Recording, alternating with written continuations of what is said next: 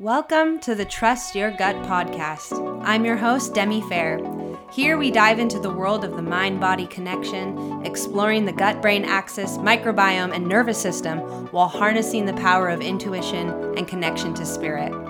If you struggle with chronic digestive and mental stress and are tired of trying just one more diet or supplement to address your symptoms, then this is the place for you. Join me as we learn from the world of science and medicine, but also from nature, our own inner knowing, and personal stories. Thank you for tuning in, and now it's time to trust your gut.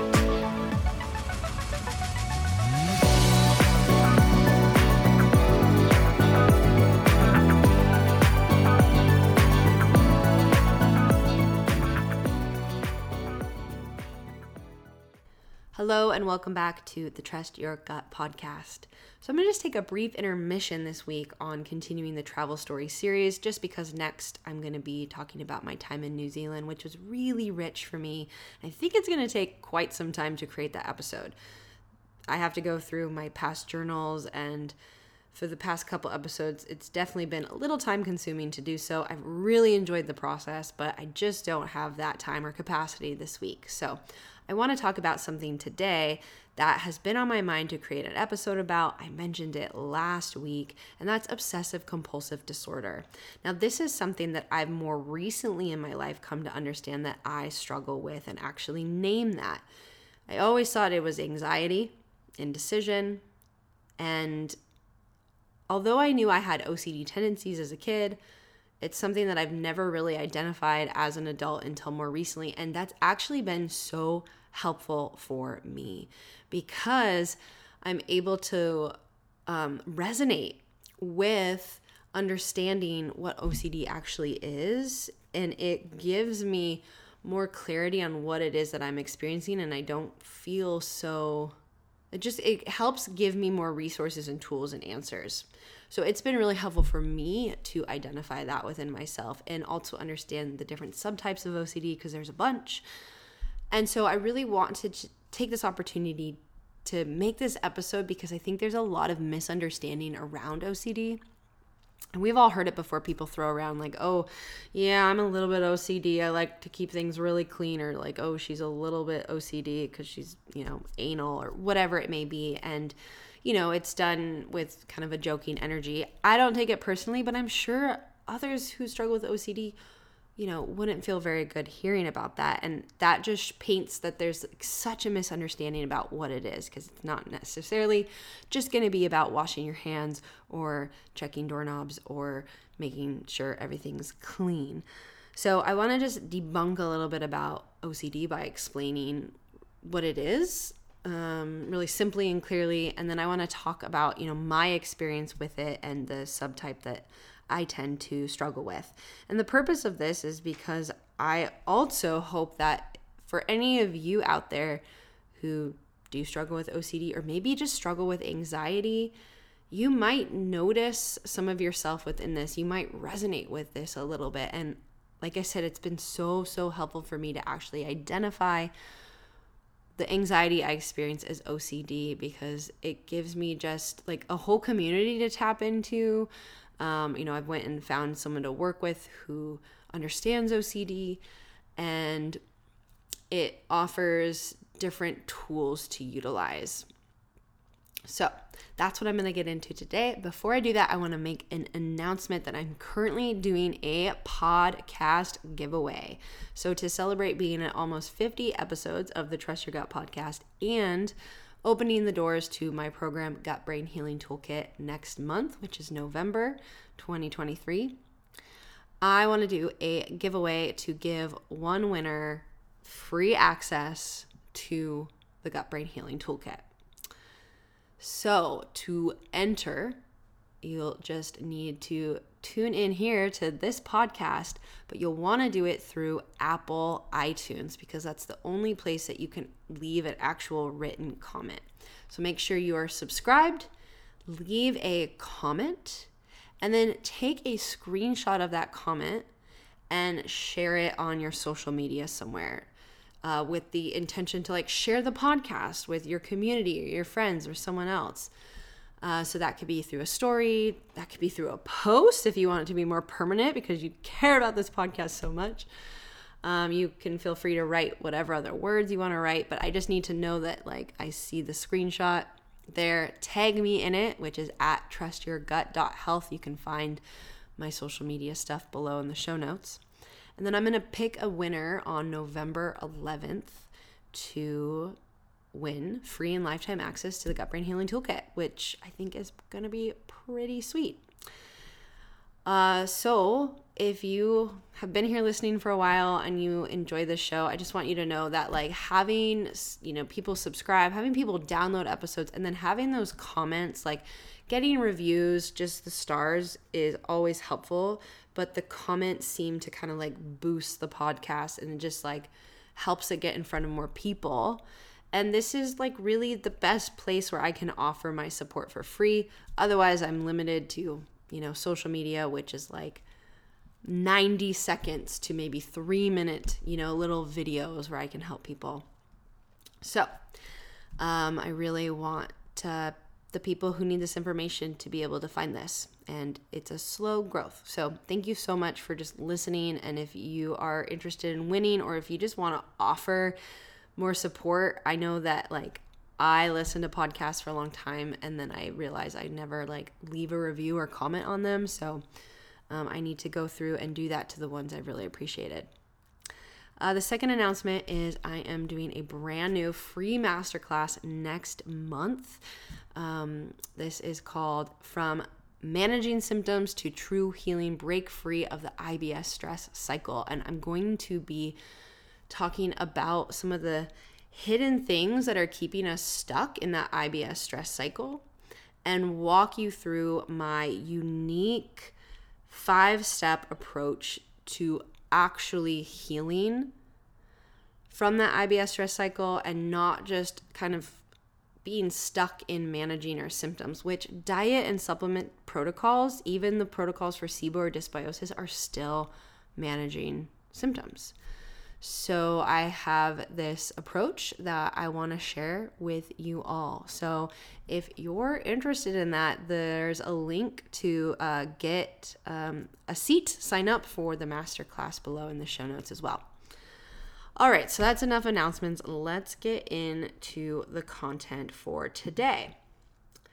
So we're just going to start by, simply understanding what is OCD. So OCD is a mental health condition that involves a recurring cycle of intrusive and distressing thoughts. These are what are known as obsessions. So you can think about obsessive thoughts, obsessive thinking. That's also called rumination. And I'm sure many of us have experienced that to a certain point. Maybe we said something to someone, or we made a decision and ended up not being the right decision, or someone said something to us. There's something that happened and we kind of like ruminate on it. Like we keep thinking about it. It kind of feels like it's just like spiraling in our brain. So that's what's happening with OCD, with the obsessions. There's a rumination around a thought. A thought has come in and they're often, feeling intrusive or distressive because they're not helpful. They're not like a thought that's being really wanted, or, it's gotten snagged and kind of hooked and now we're ruminating on it. We're obsessing about it. So there's that part. And then there's also often the need to perform repetitive behaviors or mental rituals. These are known as compulsions. And the reason that compulsions happen is because they're an attempt to alleviate the anxiety and discomfort caused by the obsessions. So let me repeat that again. The compulsions happen because I'm going to speak in like we, because I'm just going to include myself in this since this is something that I do struggle with. We think that by doing this compulsion, we are going to now, relieve ourselves of that like anxiety, the distress, or the, the rumination or the obsessive thought. So I'll be giving a lot of examples throughout this episode. So I'm just going to try to break down the obsessive part first, and then I'll break down the compulsion part first, and then go into some of the subtypes. So obsessions are usually distressing and intrusive thoughts. They can also be kind of like urges or mental images that are repeatedly and involuntarily entering a person's mind. And they often create feelings of anxiety. Like anxiety and OCD are kind of so interwoven that, like, my therapist says she treats both the same way, right? Fear can be another part of this too, or discomfort. And from a nervous system perspective, this is so much being in that fight or flight state, right? Anxiety, hypervigilance, overthinking, sometimes this can be like trying to figure something out mentally, or like learn from a past experience. There could be a rumination there. That's kind of what I experienced. So typically, if we're experiencing OCD, we're probably someone who also tends to be a little bit more in that fight or flight energy and also experience anxiety or hypervigilance. And, there's a question about, like, does OCD develop from being, dysregulated and in that fight or flight state of our life from an early age, or from certain traumatic experiences. So here's some like key characteristics of obsessions in OCD. So I've already talked about like the intrusiveness. That's one of the most key components. They're like unwelcome thoughts. They're uninvited. They disrupt a normal thinking and mental state that a person's having. Repetitiveness. They're often persistent and repetitive. They can return. So sometimes like I'll experience a rumination and kind of work through it. But then I wake up and the next morning it's back. And it's with me again, right? So it can kind of be repetitive. Inappropriateness, sometimes they can be inconsistent with the person's values, beliefs, or characters. They can be irrational. They can be unreasonable. And, this can just vary a lot from person to person. So I think one of the, general views of OCD is like people who fear contamination, who need to wash their hands a bunch. Like contamination can be one part of it. Some people might have thoughts around harming themselves or others, or fears of making mistakes, or forbidden thoughts, or concerns about order and symmetry. That's another thing that I think the general kind of idea about OCD is like they want things really in order and symmetrical. So those are just some examples of kind of like what obsessive thoughts can be like, but just consider for yourself, like when have you been ruminating or overanalyzing, or you felt like this thought in your mind just kept repeating, even if it was just for a little bit. Like I think we've all experienced that time of getting kind of like hung up on something. And then if you don't experience OCD, like that little experience that you might have of ruminating on something, that's just like so amplified for someone who has OCD. And it can just feed again into that deep level of anxiety. Now, because the obsessions tend to feel out of the person's control, and like even if that person can recognize that they're irrational, they might still struggle to manage the anxiety that accompanies it or the fear that accompanies it. And so this is what leads to the experience of compulsions. Now I want to go into explaining compulsions. So when I consider, the most common compulsions that someone with OCD may do, things like checking, right? Are the doors locked? Are the appliances turned off? Are things safe and secure? Excessive hand washing, cleaning, sanitizing to, alleviate fears of contaminations or germs. Repeated counting of objects, numbers, or actions as a way to create a sense of order and control. Repeating, doing tasks or actions multiple times until they feel right or are performed flawlessly. This is often driven by fears of making mistakes. Ordering and arranging, the need to arrange objects or things in a specific, symmetrical, or precise manner to prevent harm or create a sense of order.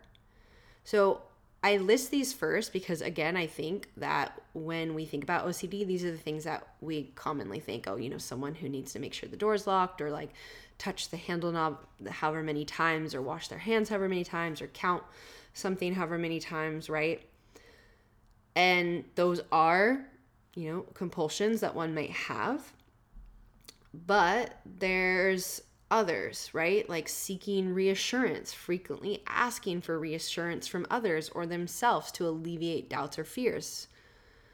Avoidance, some people just avoid situations or people or places that trigger obsessions, even if that's really impractical or limiting. Touching or tapping objects a certain number of times to prevent harm or create a feeling of just right. Hoarding is another compulsion of collecting and refusing to get rid of items, even when they're like cluttered, they have little or no value. It's often driven by the fear of losing something important. This is something that my grandma actually struggled with food, and someone else in my family. So there could be a genetic aspect here. And then I'm going to talk a lot about the mental compulsions because that's what I experience. So this can be mental rituals. That can be things like counting, praying, or silently repeating specific phrases as a way to neutralize obsessive thoughts. Mental review. This is a big one for me, like continuously reviewing past events or action to like seek reassurance, for ourselves, or for some people that might be to make sure no harm was caused. And sometimes people might do like mental suppression. That's attempting to push away or suppress obsessive thoughts, which can actually make them more persistent, because the more we try to avoid and push away anxiety in general, the more it can rise. And so it's actually important to like be with it to whatever capacity that we can, which is a whole big part of the work I do with nervous system regulation and somatic work. So I just talked a little bit about the mental kind of acts that people can do as part of their compulsions. And I've covered, kind of the general things that we might see, but just to like kind of give a little bit more context to that. Typically there's going to be some level of mental review. So it's just kind of like post-event processing, reviewing past conversations or actions or events, just to like make sure they didn't do anything wrong. Did I say the right thing? Kind of seeking reassurance from themselves that they haven't like caused harm or done the right thing. This could be the same with like mental counting or calculations to alleviate anxiety. Sometimes there's repetitive prayers or religious rituals that someone might do mentally to help alleviate that anxiety. Then there's kind of this whole like mental checklist aspect. So instead of like physically checking objects or doors, individuals may mentally check to ensure they haven't made a mistake or caused harm, often going through a mental checklist. So there's also mental imagery. People might engage in distressing mental imagery or playing out scenarios mentally to ensure their fears don't come true. So it's not a visible compulsion, right? You're not going to see necessarily somebody cleaning or checking things in the house. It's all happening mentally. And so this is the type of OCD that I struggle with. And I'm going to just go over some of the main different subtypes, and then I'll talk about the one that I experienced most. So there is contamination OCD. So that's obsessions related to germs, dirts, or contamination. This is checking OCD. So people who have persistent fears that something terrible will happen if they don't repeatedly check things like locked doors, appliances, or safety measures. So that's kind of the compulsion there as well. There's harm OCD. So this is obsessions about causing harm to oneself or others, either intentionally or accidentally. Compulsions might include avoiding certain objects or situations or seeking reassurance that they haven't committed any harm. There's ordering and arranging OCD. So that's the need to arrange objects or things in a specific way to prevent harm or create a sense of order and control. So that's going to be compulsions that are constantly rearranging and aligning objects. Then there's religious OCD. So this is obsessions relating to religious or moral beliefs. They may worry about committing sacrilegious acts or moral transgressions, and compulsions may include excessive prayer, confession, or rituals related to religious practices. There's sexual orientation OCD. So that could be fear of being attracted to the same sex, even if that's not their true sexual orientation. We talked about hoarding already. There's health anxiety OCD. People with this subtype are preoccupied with the fear of having a severe illness, often obsessing over physical symptoms or perceived abnormalities. So this might look like compulsions of frequent doctor visits or medical tests. There's the symmetry and exactness OCD. So that's obsessions about achieving symmetry or exactness in objects, actions, or thoughts. Compulsions include repetitive, precise actions aimed at achieving perfection. There's also relationship OCD. So this is kind of like obsessive thoughts about like, do I really love my partner? Does my partner love me? Is this the right person for me? Do I found this other person attractive? Does that mean I should be with my partner? Things along that nature, and the thoughts feel really intrusive, and compulsions might be like seeking reassurance, like mentally or with your partner, things like that. So the one I left for the end is pure O OCD. This is purely obsessional. This involves primarily intrusive thoughts or obsessions without observable external compulsions. People with pure O experience distressing mental rituals such as rumination, seeking reassurance, or mentally reviewing their thoughts. And that is the type of OCD that I struggle with. I will identify that when I was little, I did go through this period of time where I had to make sure all the doors were locked and all the blinds were shut before I went to bed, out of fear that like someone would break in or something bad would happen. I also believed that I needed to pray every night before bed. Pretty much I think I was asking for our house not to burn down and my parents not to die. I thought that if I didn't pray before bed that like our house would burn down or my parents might die. So I also had to do that, even though I wasn't religious. I think at this time I might have been going to church with my friend. I didn't grow up in a religious household, but that was something that I developed. So that was kind of the only thing that I really have experienced where I felt like I actually had a physical compulsion you could see by checking the doors and the blinds. But then throughout the rest of my life, it's been mental, all completely mental, except for some of the ways that I go about doing compulsion. So I'm going to explain that. So I want to get into sharing about my experience with OCD and give you some examples. So I've just recently started working with a therapist who actually specializes or focuses on OCD and anxiety. And I've worked with a couple therapists in the past, and I tend to go more towards like somatic based therapist and do somatic work because I just know how important and impactful that is. And I've worked with inner child work and somatic parts work, which is all stuff that I do in the program, teach people how to work with those things themselves in the program and do with clients. And that's all been really great. But I found that my experience with OCD started to become more and more apparent, and how impactful it was to me. And so I thought it would be helpful to go and work with someone who specializes in that area and see what they might be able to offer me. And so she's very like cognitive behavioral therapy. It's really not my preferred method, but I'm giving it a shot just to see if there's like some insight that can come from it. And I will say, within our first session, hearing the language that she used and the way she so easily identified the things that I was talking about and like even had labels for them, and the way she just like heard me and understood me was like so so refreshing, because I feel like those with OCD can really feel like they're struggling alone. And my OCD is so specific. And it's actually something that people like used to make fun of me for.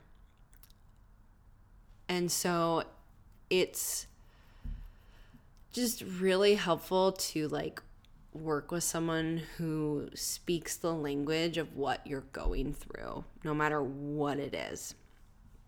And so we kind of identified these areas where I struggle. The number one being decision making and FOMO, fear of missing out. And the decision making part is what people used to make fun of me for. Like back in high school, I could hardly make a decision. Like eating out and deciding what to eat off the menu caused me to go into like anxiety, like even cry. And it was this like joke, like, oh, Demi can't make a decision. Nobody knew that it was like OCD. I didn't even know that. I just thought I couldn't make a decision. And that's still like I've gotten so much better with decision making. I can definitely order things off menus and make a lot of decisions for myself, but this is still the number one place that I experience obsessions and compulsions.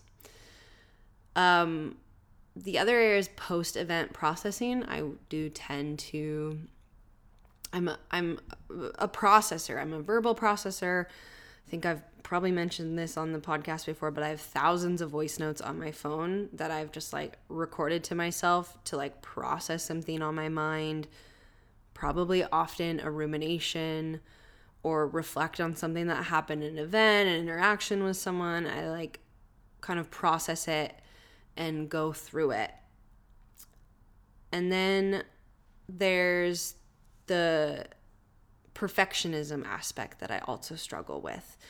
And it leads me to feeling like this overwhelm, like I had to get everything done yesterday. This is very hand in hand with my flight response that I've been in most of my life, where it's like, you know, I want to check everything off my list, and if I don't get all these things done, then I feel really anxious, and I don't feel like I like, you know, was successful today. And there's just this perfectionism aspect to it. And she broke down perfectionism, and so you might relate to some of this. And these were the pieces that resonated with me. All or nothing thinking. I should have gotten everything done today and I didn't. Anything less than sticking to my diet perfectly is a failure. I seem to be the only person in this house that knows how to clean. There's filtering. You know, you got 10 things done and all you saw was the one thing you didn't. Mind reading. You think you know what other people are thinking about you. Probability. How likely something's going to happen. This feeling of like, I'm never going to get this done. Catastrophic thinking. So those are all kind of signs of perfectionism. And perfectionism, control, and certainty all kind of go hand in hand. And when I reflect on my OCD and anxiety, so much of it is about wanting to have a sense of control and to have certainty. So when I'm looking at the things that I tend to ruminate on and kind of get hooked on, we call it like getting hooked, and start spinning. Like this is where like the thoughts can just start going and spinning, and you kind of feel stuck in that cycle. A lot of it comes around decision making. And so I think I'll just give an example right away and then kind of break it down a little bit more. So I'm a really big skier, and just this last year at the end of the season, we had a pretty like rainy forecast for the season. And I think it was like the Saturday or something. It was open through Sunday. I went up and skied with a friend. I think I went 2 days in a row, actually. And it wasn't awesome conditions, but I had a really great day. We had a really fun time skiing. We crashed the like staff after party after just connected with a lot of good people, and it felt like a really great end to my season. And the ski area is an hour and a half from where I live, or an hour. And so I stayed out at my friend's house, kind of out that way that night, kind of unexpectedly. I went to a fire and was just too tired to drive back home. And the next day I had really wanted to go home, and it was going to be a rainy day, and I had like a bunch of stuff to do around the house. Just wanted to spend a rainy Sunday getting things done. Well, my friend was going back up to ski, but I knew it was going to be raining up there, and I just was like, And I left his house. I went down to the river, and I just had this really like beautiful time down by the river. There's an old growth forest down there. I walked through that. It was so gorgeous. I just really felt really grateful for the season. And I think I had like another friend texting me, and he was, last minute heading up to ski in the rain. And I even said to him, I was like, oh, like I'm still out in, this town, Glacier, but I had such a great day skiing yesterday. I think I'm just going to let that be my last day. Like that was just like this decision that I had made. I felt really strongly about that. And then I left and I went to the highway, and you turn left to go back up to the ski area. You turn right to go back to town. And for some reason, as I got to the highway and I turned right, I felt this like rumination begin, like the obsessive thought of, well, maybe I should go up to ski today. Like I'm already out here. Like maybe it's going to be a really good day. Like the season's almost over. Like, do I really need to go home? Just kind of these like, I started ruminating on this idea of like going back up. So I'm driving the opposite way towards town, and I can feel the rumination and the anxiety increase tremendously. So I decide to pull over, 10 minutes down the road, and I just was kind of like, okay, I just need to stop and like, get a grip on this. Then what I started to do is I went to my phone. So I'm talking about how I tend to have pure OCD and mental ruminations and mental compulsions, right? So I might be like starting to analyze the decision and go, okay, well, if I go here, like then it's like this, and this. But if I don't, then it's this and this. If I go here, and kind of start to like check through it all, like kind of create my own mental checklist. And maybe like seek reassurance, like by laying it all out and kind of like analyzing it and like looking at all the sides. For me, I do have a compulsion that goes a bit further than that I guess could be considered physical, because I tend to go to the internet. So I might go and look something up. So I went and I looked at like, what's the weather? Like how much rain is actually falling right now? I'm looking at the telemetry. I'm looking at that, Then I might go and I might look at Instagram stories. Are people up there right now? What does it look like? I'll go and actually check things on the internet. For me, it's often like I'm checking the weather. I'm checking like social media to see if there's like any proof of anything. And so ultimately I'm looking for like reassurance and certainty that I've made the right decision. And like that's the OCD cycle I get stuck in. So I have a decision, and I might have like a strong knowing, or a knowing in one way, because I have worked a lot on getting in touch with my intuition and knowing what's best for me. But then when the mind comes in, the mind is really noisy and overwhelming, and it can clutter that quiet intuitive voice. So a decision comes up, and I will, probably be in a bit of a struggle making this decision. Not everyone, but if I'm having a bit of like rumination about it, I'm unsure, I'm going to find myself feeling a lot of anxiety and start ruminating on this decision. Maybe I'm going to start to analyze it and kind of like look at the pros and cons. And then I might start to go and like check and research some things. And like for some of that, you're like, well, when you do make a decision, there are some like, you need to kind of look at pros and cons, and you might need to research stuff. And like, this is the key difference. It's like some of that is normal, but there's a point to where it becomes obsessive, to where feels like you're hooked onto it, and you notice it because there's this like tremendous amount of anxiety. And there's like this like drive, like I need to check this thing. And so that happens.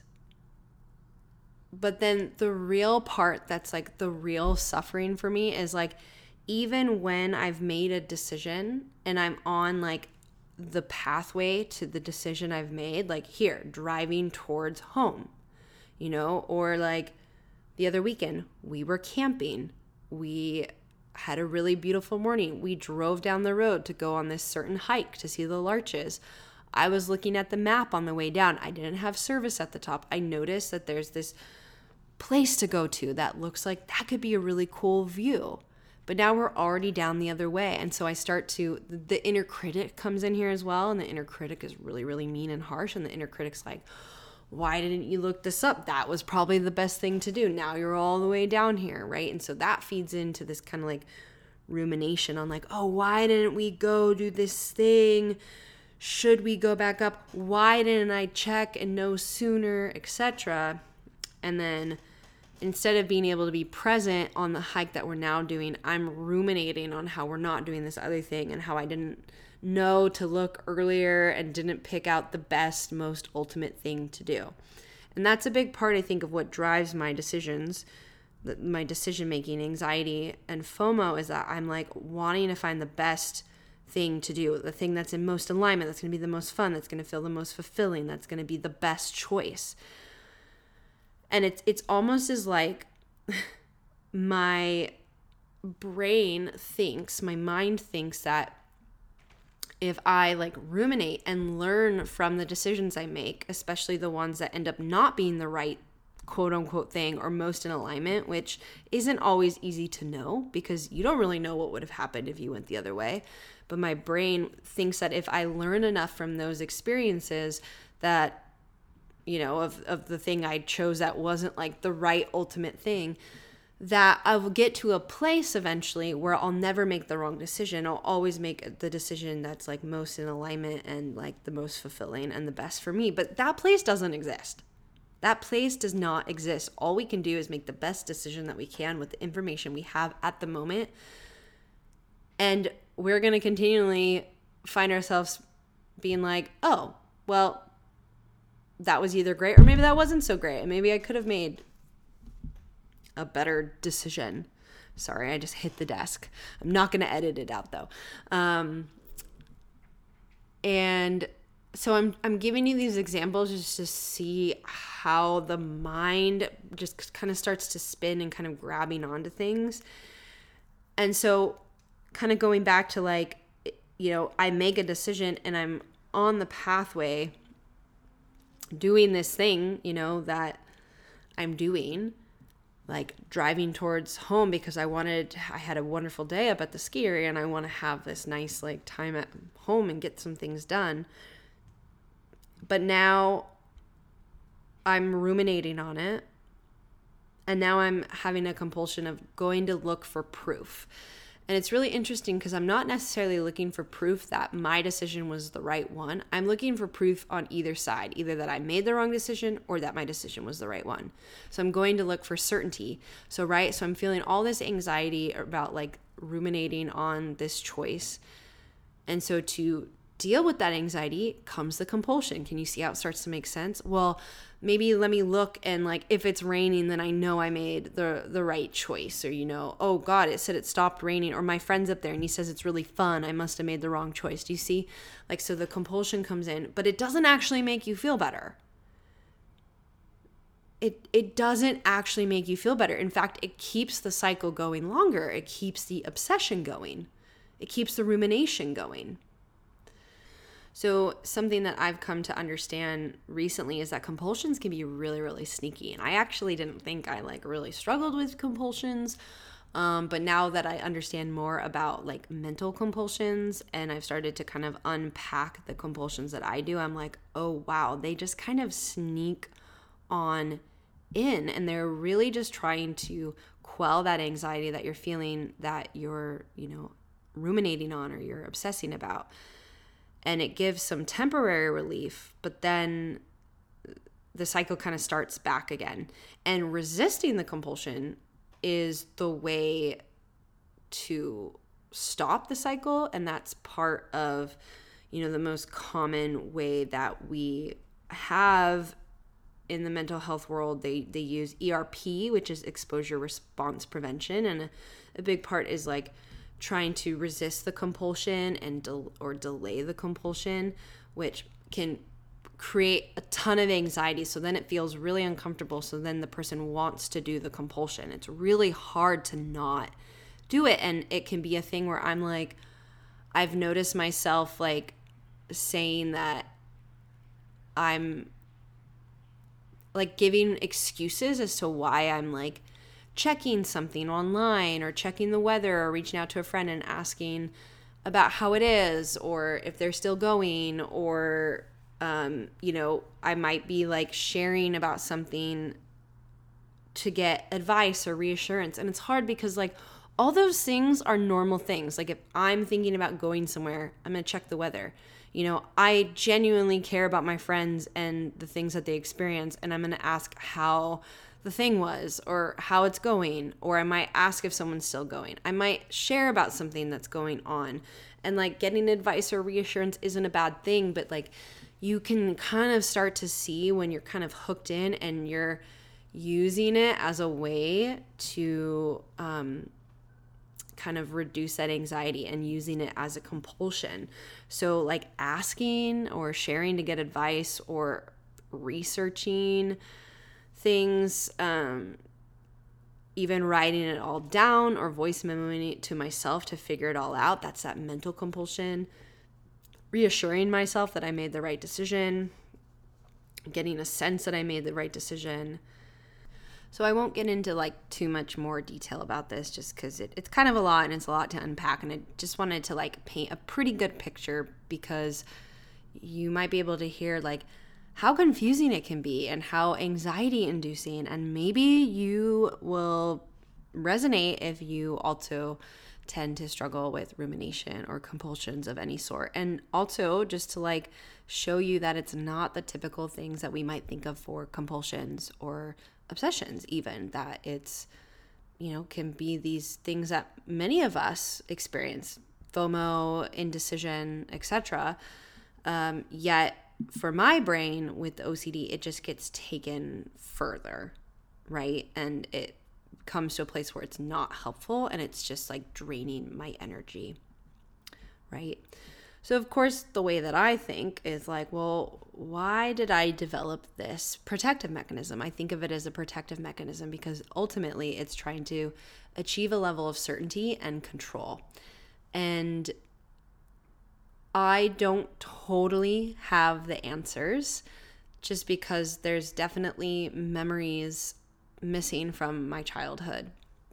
But I can understand that I have that, I've experienced this since I was pretty young and experienced anxiety since I was pretty young. And that I've been a highly sensitive person since a really young age too. I also know some of the things that happened in my childhood that didn't feel, very safe to me. And there wasn't really anyone to go to talk to it about. I've talked about this in the last episode. And Gabor Mate has this like beautiful little quote where I'm not going to get it verbatim, but it's something about like, children are not traumatized because they go through pain. They're traumatized because they're alone with their pain.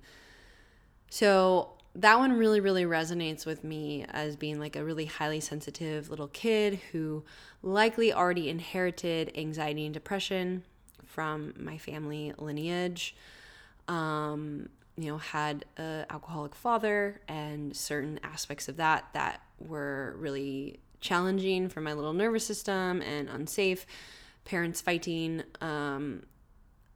So there's definitely probably some epigenetic aspects, right? Genetic things that are passed down, intergenerational trauma things that are passed down, already set up in my system, via neurotransmitters and my vagal tone, what was mimicked to me via my parents' nervous systems, and then intergenerational trauma that has been passed down. And I think there was already aspects of that kind of like programmed in me at a young age. And then probably as a way to just kind of deal with the things that felt unsafe and overwhelming to my very sensitive system, it made a lot of sense that I kind of went up into my brain and kind of out of the body and just tried to like feel a sense of control and certainty and kind of like know what was happening and make the right decisions. And that part I'm not so clear on, like why I want to like feel like I'm making the best decision, why I like feel like it needs to be the best, most aligned, most fulfilling thing. But that for some reason is something that helps me feel safe, and it's part of my protector part inside of me that's doing that. And it just goes hand in hand with perfectionism, which is definitely a response of being overactive in the fight or flight. I'm pretty sure my mom has perfectionism aspects too, and I think it's just part of kind of that fight or flight response as well, being in the flight mode, like that anxiety, hypervigilance, go, go, go, do. The mind's just kind of like, and for some reason, like something around decisions and FOMO and like that has been an area that my mind gets hooked on. Maybe I had an experience in the past where I made a wrong decision and there was like really bad consequences, and so I never wanted to like be in that situation again. Or one thing I uncovered with another therapist in the past was like this feeling of wanting to be ahead of disappointment. So that's something I'm still unpacking and exploring, but that of course has been an area that I've been curious about. So I want to just touch on two more things before I wrap up. Something really important is I'm going to go over just some tools. There's a lot of tools that I've been learning. Again, these are all like cognitive tools. So I will just say any somatic-based tools that are going to regulate your system out of a fight or flight response is also going to be really helpful for disrupting that experience of anxiety or OCD, if you experience OCD or rumination or whatever it may be. So I always want to utilize those first. I'm not always the best at that when I'm really stuck in like an OCD cycle, but that's always going to be such a really important thing to do. And if you don't know what tools to use, then you can join us in the Gut Brain Healing Toolkit, because I give you a bunch of tools and I'll keep feeding you tools. Or you can also take my quiz, because depending on whatever dominant nervous system state you score on, I'm going to give you really helpful tools for that state so you can start to regulate out of that state. So there's that. And then I'm working with her to like learn about the tools that she uses with clients that are like cognitive. I will be honest, they don't work for me super well, just because like the cognitive aspect gets really overwhelming, but I'm seeing how there might be benefit to having that bottom up approach, right? Utilizing the body and somatic tools first, and then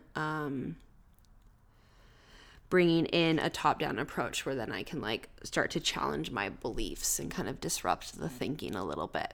And that's my preferred approach, and that's what I recommend to clients. But the important thing is that we're not using the tools to make like the anxiety go away, which we all want, right? We don't want to feel the anxiety. I want it to go away. We're using the tools to just like regroup and ground ourselves in the moment so that we have more capacity to be with the anxiety, because the more we push the anxiety away, it just grows bigger. It makes it worse. It sends the message that this anxiety is bad, right?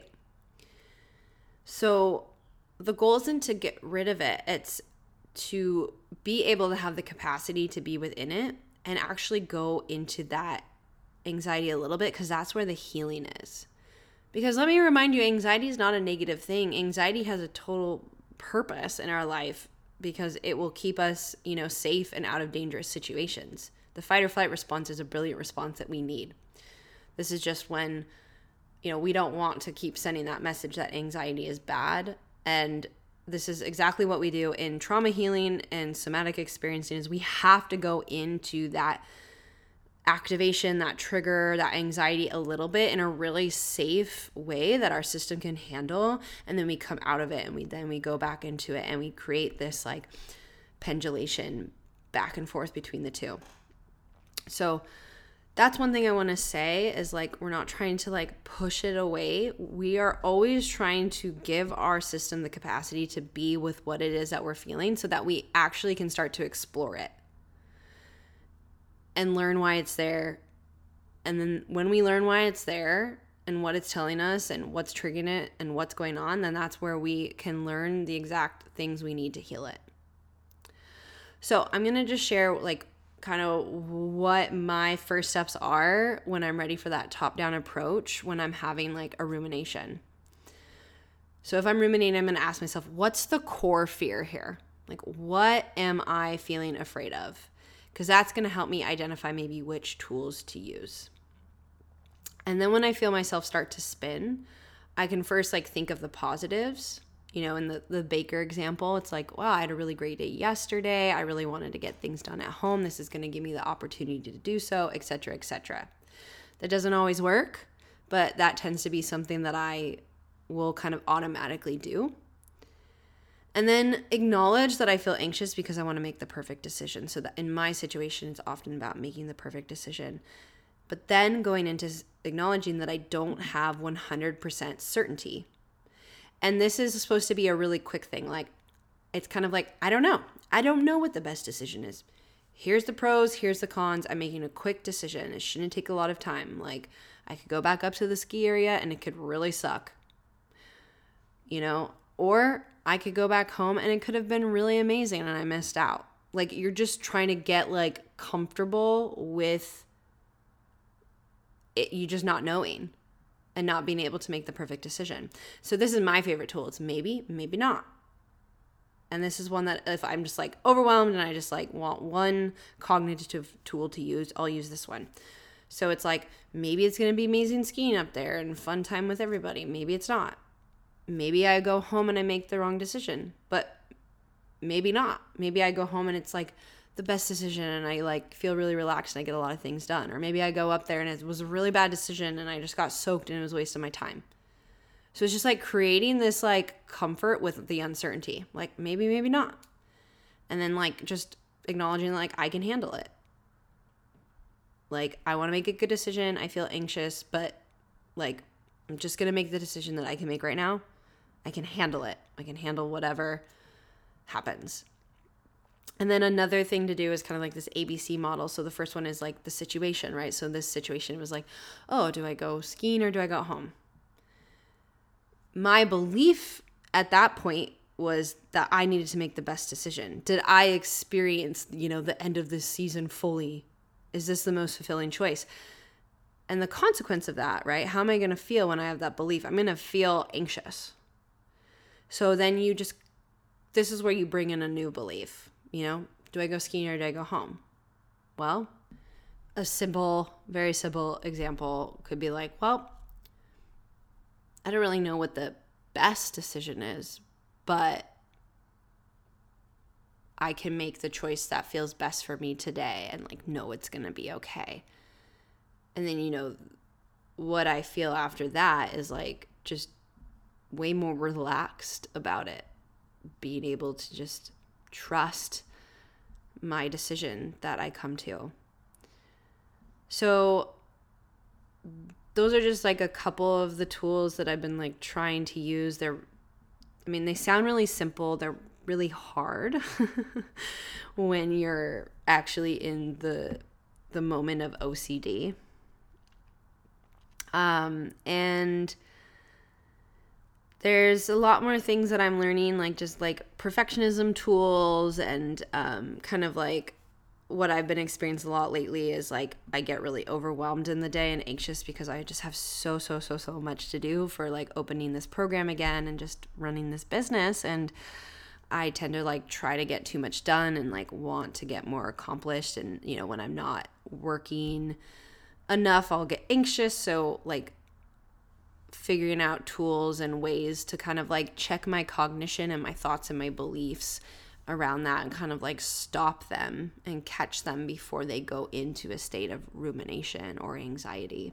So if this is an area that you're resonating with or you're curious to learn more about, whether it applies to OCD or perfectionism anxiety in general, even like decision making and FOMO. This is something that I'm like really deep in my own process, and I do work with these areas via the nervous system. I don't necessarily work with the cognitions because I'm not a mental health counselor, and I like to work with the body, and I work with somatic experiencing and nervous system regulation and, processing trauma via the body through my scope of practice. So that's what I offer. But as I mentioned, that in my opinion is the most important thing to do first, is really engage that bottom up approach and make sure we're like letting that anxiety move through the body and identifying maybe the trauma or the early life experiences that developed this protective mechanism, working with that protective part through somatic parts work, which is something I'm certified in and offer to people in my program. And making sure that we're kind of like tending to the experience in the body so that we can come in and actually change these beliefs and kind of catch the spiraling thoughts before they, turn into an anxiety attack or panic or overwhelm or OCD or, perfectionism tendencies or whatever it may be. Because those things are all connected to the nervous system and states of the nervous system and nervous system dysregulation and to trauma. So it's really important that that's being addressed. But I am, really happy to continue sharing these tools, and that might happen here on the podcast if people are interested in that.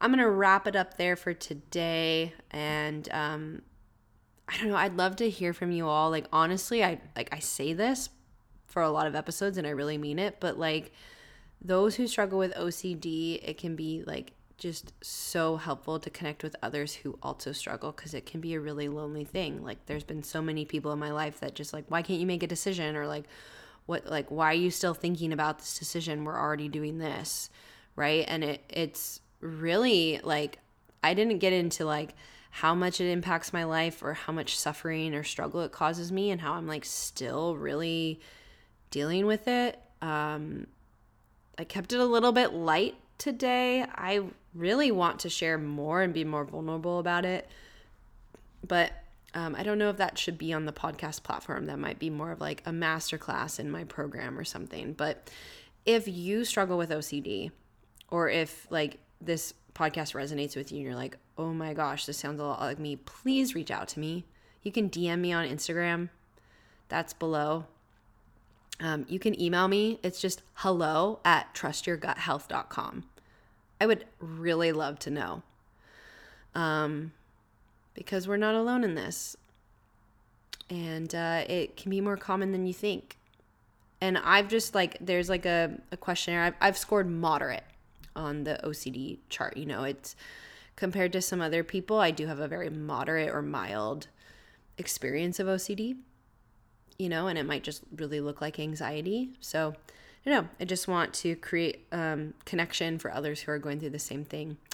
So please reach out, and you can find everything else you need down in the show notes.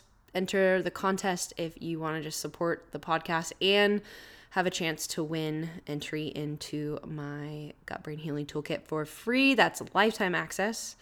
All that info is down below too. Thank you so much for being here. I appreciate you. I hope you have a regulated and resilient day. Before you go, I just wanted to say thank you so much for tuning in. If you enjoy this show, please subscribe, leave a rating or review, and share it. That helps it reach others who will benefit from this information. So much gratitude for you. Have a beautiful day.